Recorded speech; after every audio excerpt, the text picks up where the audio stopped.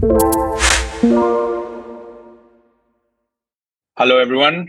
I'm excited to host today Sardar Asimov, who is the founder of Skip Labs and a growth and outbound agency and an email marketing expert himself.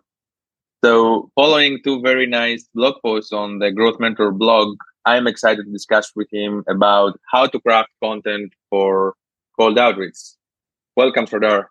Hi, Spiros. Nice to have you finally during this podcast session. I'm also excited to have this conversation with you. As you mentioned, we previously had two lengthy blog posts on cold outreach, mostly focused on the data and the tech side.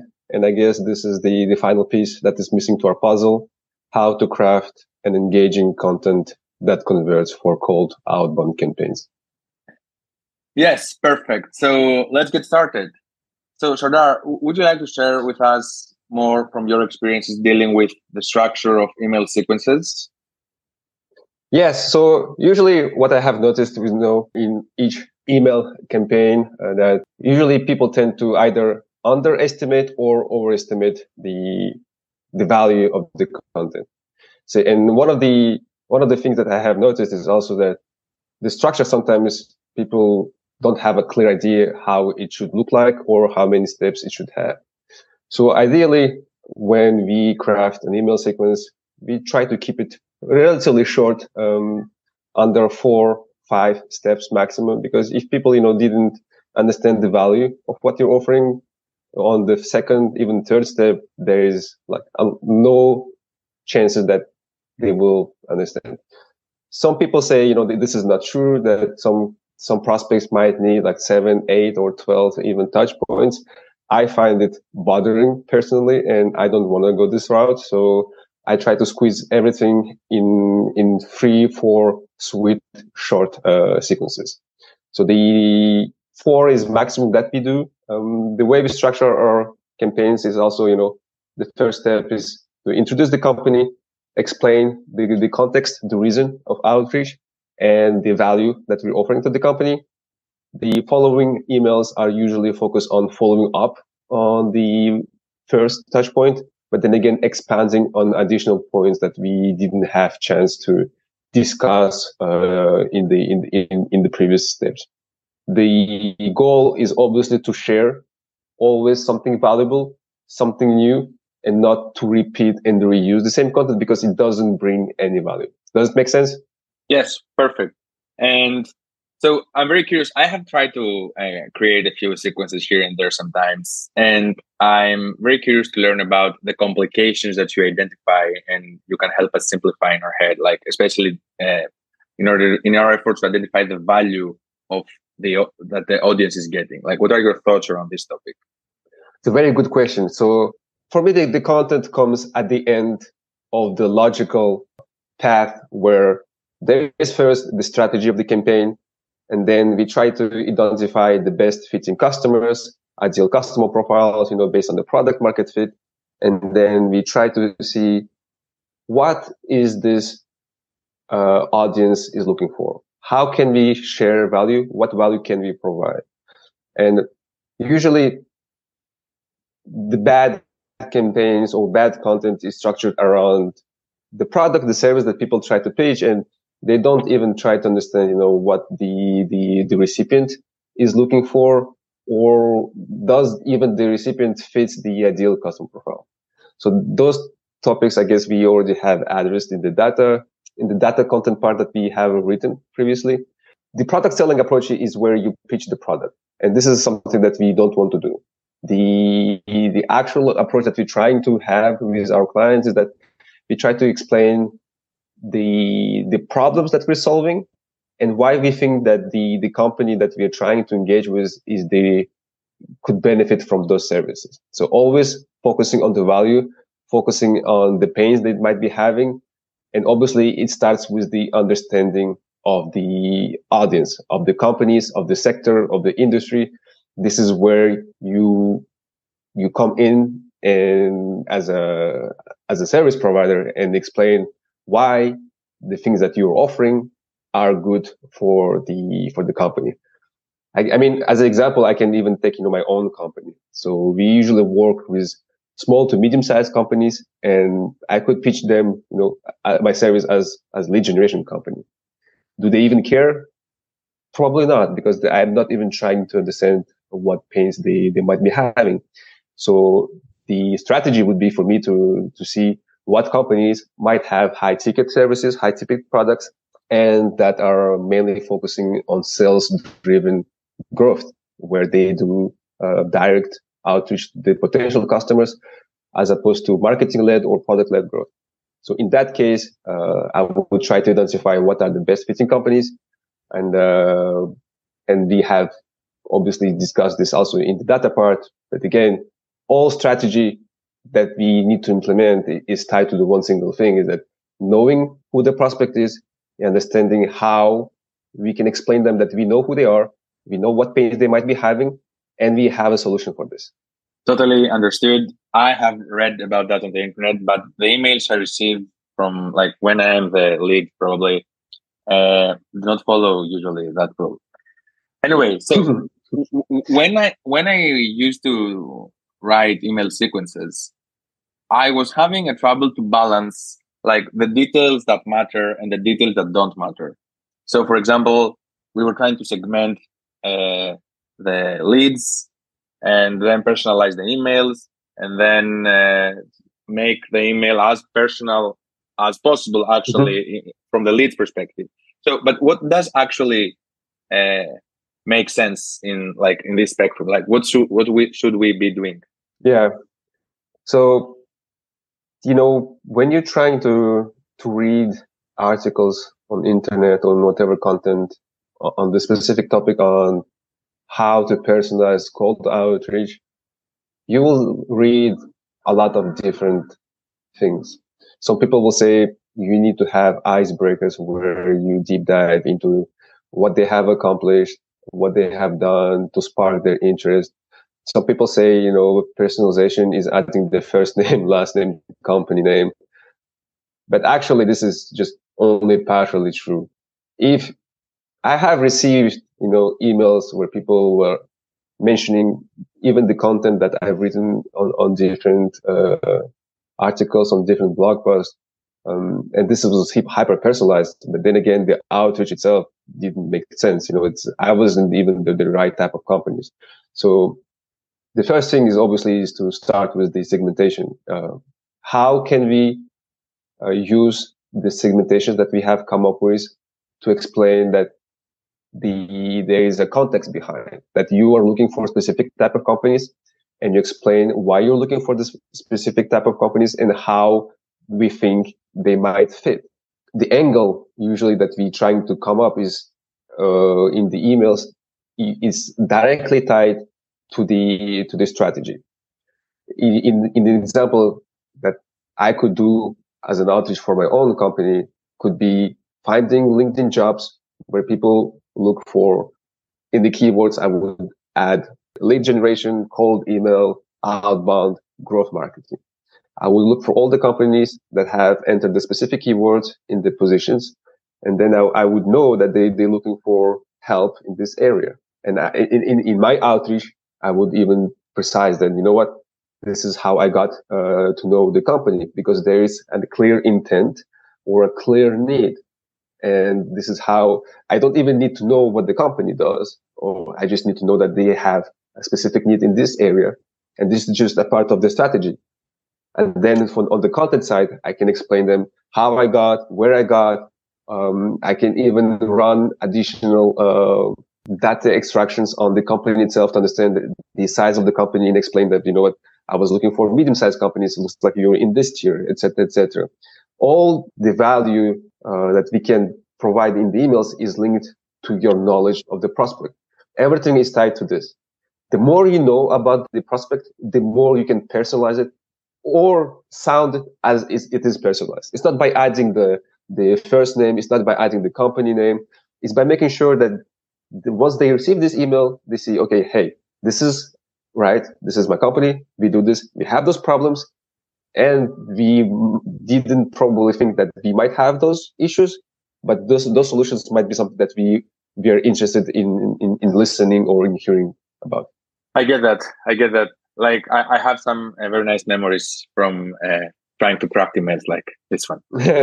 So I remember a video that I recorded some time ago with Tim Shakir, who was talking about uh, not only product market fit, but other types of fit for around the startup. And now it's about time to discuss about content market fit, which is highly related to copywriting along an email sequence. So what's your take on copywriting here? So here we have two different things. So when I was saying that people usually try to overestimate the value of the content, is that sometimes they hire copywriters that only know how to write, but they don't have like the business acumen. So, and the challenge with this is that when you know how to write, but you don't know what to write, usually the content is maybe really easy to read, good to understand, but it doesn't provide value. So the copywriting starts with understanding of the challenges, understanding if the recipient actually fits the product market fit. So once we have understood what is the product market fit, and by this I mean what is the company, what are the types of companies, what are the types of decision makers, and for each decision maker understanding their pains and how the products or the services that we're trying to pitch solve their problems is where the content enters in, And by content market fit, what we define is usually understanding what value propositions are fit for which type of companies and what positions. When I was working previously for other companies, we used to have software vendors that had, marketing / IT related products. So one of those products was really simple, creating marketing inserts to the customers when they receive the monthly statements. The marketing wanted to be able to do it themselves, so their need was to be able to do upselling, cross-selling on the banking or whatever product they had.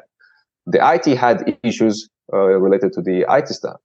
So now you have the same product that can be offered to two different buying committee. One is IT, one is marketing, but they don't have the same needs. Marketing wants to be able to do it by themselves, and the IT department wants to make sure that the securities are in place, that the company data is not getting out somewhere, and you need to understand what the challenges are and what solutions you might be offering. And obviously, in this specific situation, the content has to fit each buyer's persona's position, needs, and what the benefits that they get. Again, when we come back to my type of clients, the CEO will not have the same needs as the head of sales or head of marketing.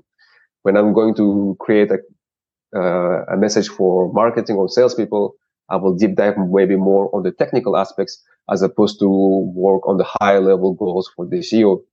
So my question now is, okay, we have all this understanding, but as we scale a process, I mean, these things change. Like, it's good to understand them at a normal scale, but if you try to scale a process, some of these variables that you have been adding in this equation might need to change. So how do you actually scale such a process? Yeah, so people always want to scale, but the real question is, why do we need to scale? So before even scaling, we need to make some assumptions, some tests, and see what is working. And once we understand, what type of personalizations or what type of campaigns actually tend to perform better than the others, this is where the scaling happens. I have clients for whom we are able to send, contact roughly over 1,200 new prospects each day, always personalized, content. How do we personalize the email outreach? It's another thing. So everything is based on the angle. What are the type of merged fields that we need to have in the content? What are the things that we need to add? Scaling comes with the data, having the right data to be able to input in the code sequences, to be able to segment them, to be able to make sense of the targeting. So the only way you can scale this without doing it manually is by having clear segmentation lists, automations in place where you can have data enrichment with different external databases or other, to be able to have a something that seems unique without being too manual. I will give an example of what we had recently as a demand. So there is a company that does solar installation for commercial buildings, and their need is to be able to engage with building owners of large buildings that have, a minimum surface on rooftop. So there's two ways of going about that. So one way of going about this is to engage with all building owners in specific areas, or the other way around is to identify all the buildings that have a minimum surface that they are looking for. And obviously there is no simple database that says, this is the building, this is the rooftop, this is the gross area, etc., etc.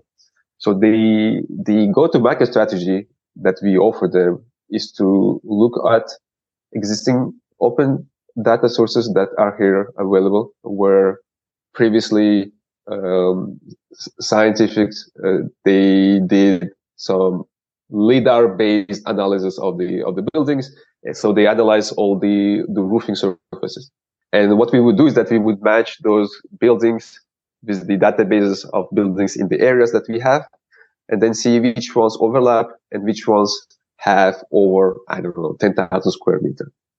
Once we have analyzed this, then we would do a second layer of segmentation, because the goal is to focus on high energy consuming buildings, which means healthcare, warehousing, retail, etc., etc. But there are also other external databases like energy performance in the US, where they give you the annual consumption. So we could match those data sets by using fuzzy matching or whatever other criteria to be able to say, okay, we know this buildings has this type of rooftop. They fit our requirements in terms of minimum amount of surfaces. And now they also fit our second requirements in terms of energy consumption. What we could come up with saying, hey, if you're looking for buildings over 10,000 square meters in warehousing, in retail, in whatever, looks like you're building in the specific area. It fits our requirements. We are able to help you to generate over, $10,000 of extra cash or decrease of monthly revenue. Are you interested in listening? This is one way of doing this. The other way of doing is, hey, do you have in your portfolio a building that has over 10,000? I'll be happy to help. Which one are you willing to reply most? The first one or the second one? So yeah. Totally understood. So I think we can play a game now. I will mention a few hacks that people mention around the internet, and you can share with me quickly your point of view from your experience. What do you say? Let's go. So sales videos. Okay. Before we deep dive into my feedbacks, we need to make sure that, we need to make sure to understand that this is my personal point of view and based on my understanding of the business and on my past experiences. So it doesn't mean it's universal. It doesn't mean that it cannot work. We just need to make sure that people understand some audience will not react in the same way for the same hacks. So the sales videos, I personally think it's time consuming and it's not that great added value. Why? People who are like me, who are specialized, they know this is just a gimmick, and that there are tools behind that mimic, the lip movement. And people might think, oh, this is great. People spend time on personalizing the outreach. But then again, I would reply to a simple email saying exactly the same content if I knew it had a value. So I would not reply more just because of the sales video. I would even probably just reply less because I know that people behind, they try to trick me into having a higher conversion rate.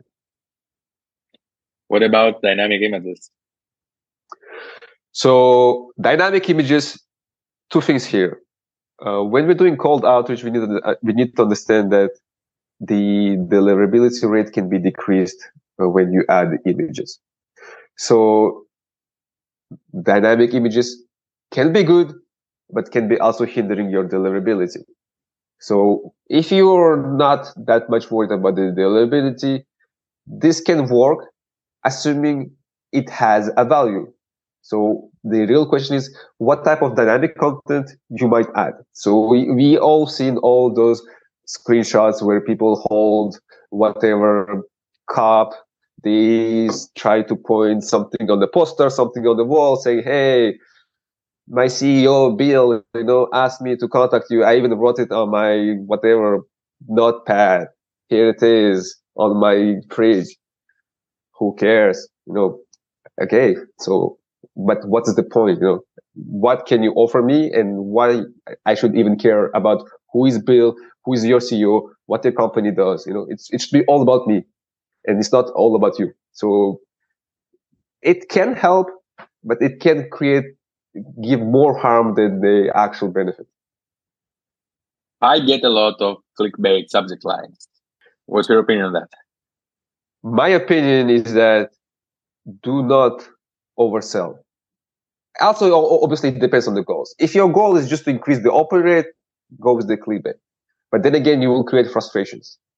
So I've received a lot of emails, where I was like, wow, this subject line is really good. Let's hear it. And once, you read the first, second lines, what happens is that you're disappointed.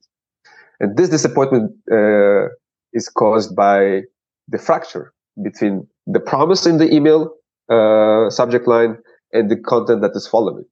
There is like a big gap between expectations and what you get. So if you're not able to guarantee or to deliver what you promise in the subject line, it just creates frustration, and people say, what, it was a clickbait. And the only thing that they want to do is that put you in a spam folder, block you, so that they will never receive any email from you. So it can be good if your main priority is to focus on open rates. And obviously everyone has their preferred or subject lines, like quick questions. How many emails did you receive with quick questions? Probably dozens a day. The other thing is like can be question for this one. This is for this one. They're overused. What I've noticed is that usually the subject lines don't really matter, especially when it comes to the scaling. What really matters is the content behind. So people who wanted to open the emails, they will open the email. People who don't want to open emails, they will never open the email. Doesn't matter what the subject line is. So obviously, there is a timing. There's maybe the words that you're using subject line. You can do A/B testing, but in large scale, when you're talking about sending thousands and thousands of emails on a monthly basis, the subject lines tend to have a lesser impact when it comes to big numbers. Last one for today, and I get a lot of that as well. False flattery, especially along tons of follow-ups. Like I had a particular case, I received 7, 8 follow-ups, and I had said no 3 times. Yeah. So no, thank you. Thanks for reaching out. I'm not interested. I now received 8 follow-ups, some of them with a lot of false flattery. So what's your call on that? I personally don't like it.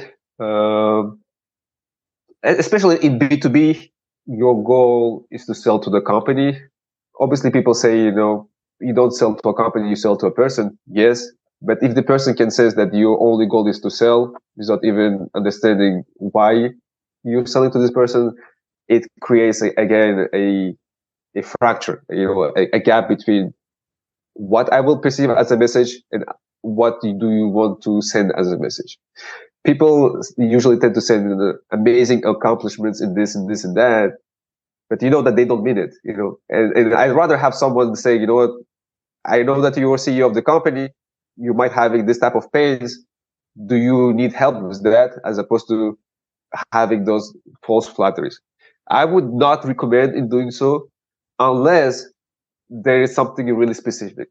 So we have used this for one of my clients, where we engaged with the lawyers that have received specific awards in specific categories related to their business.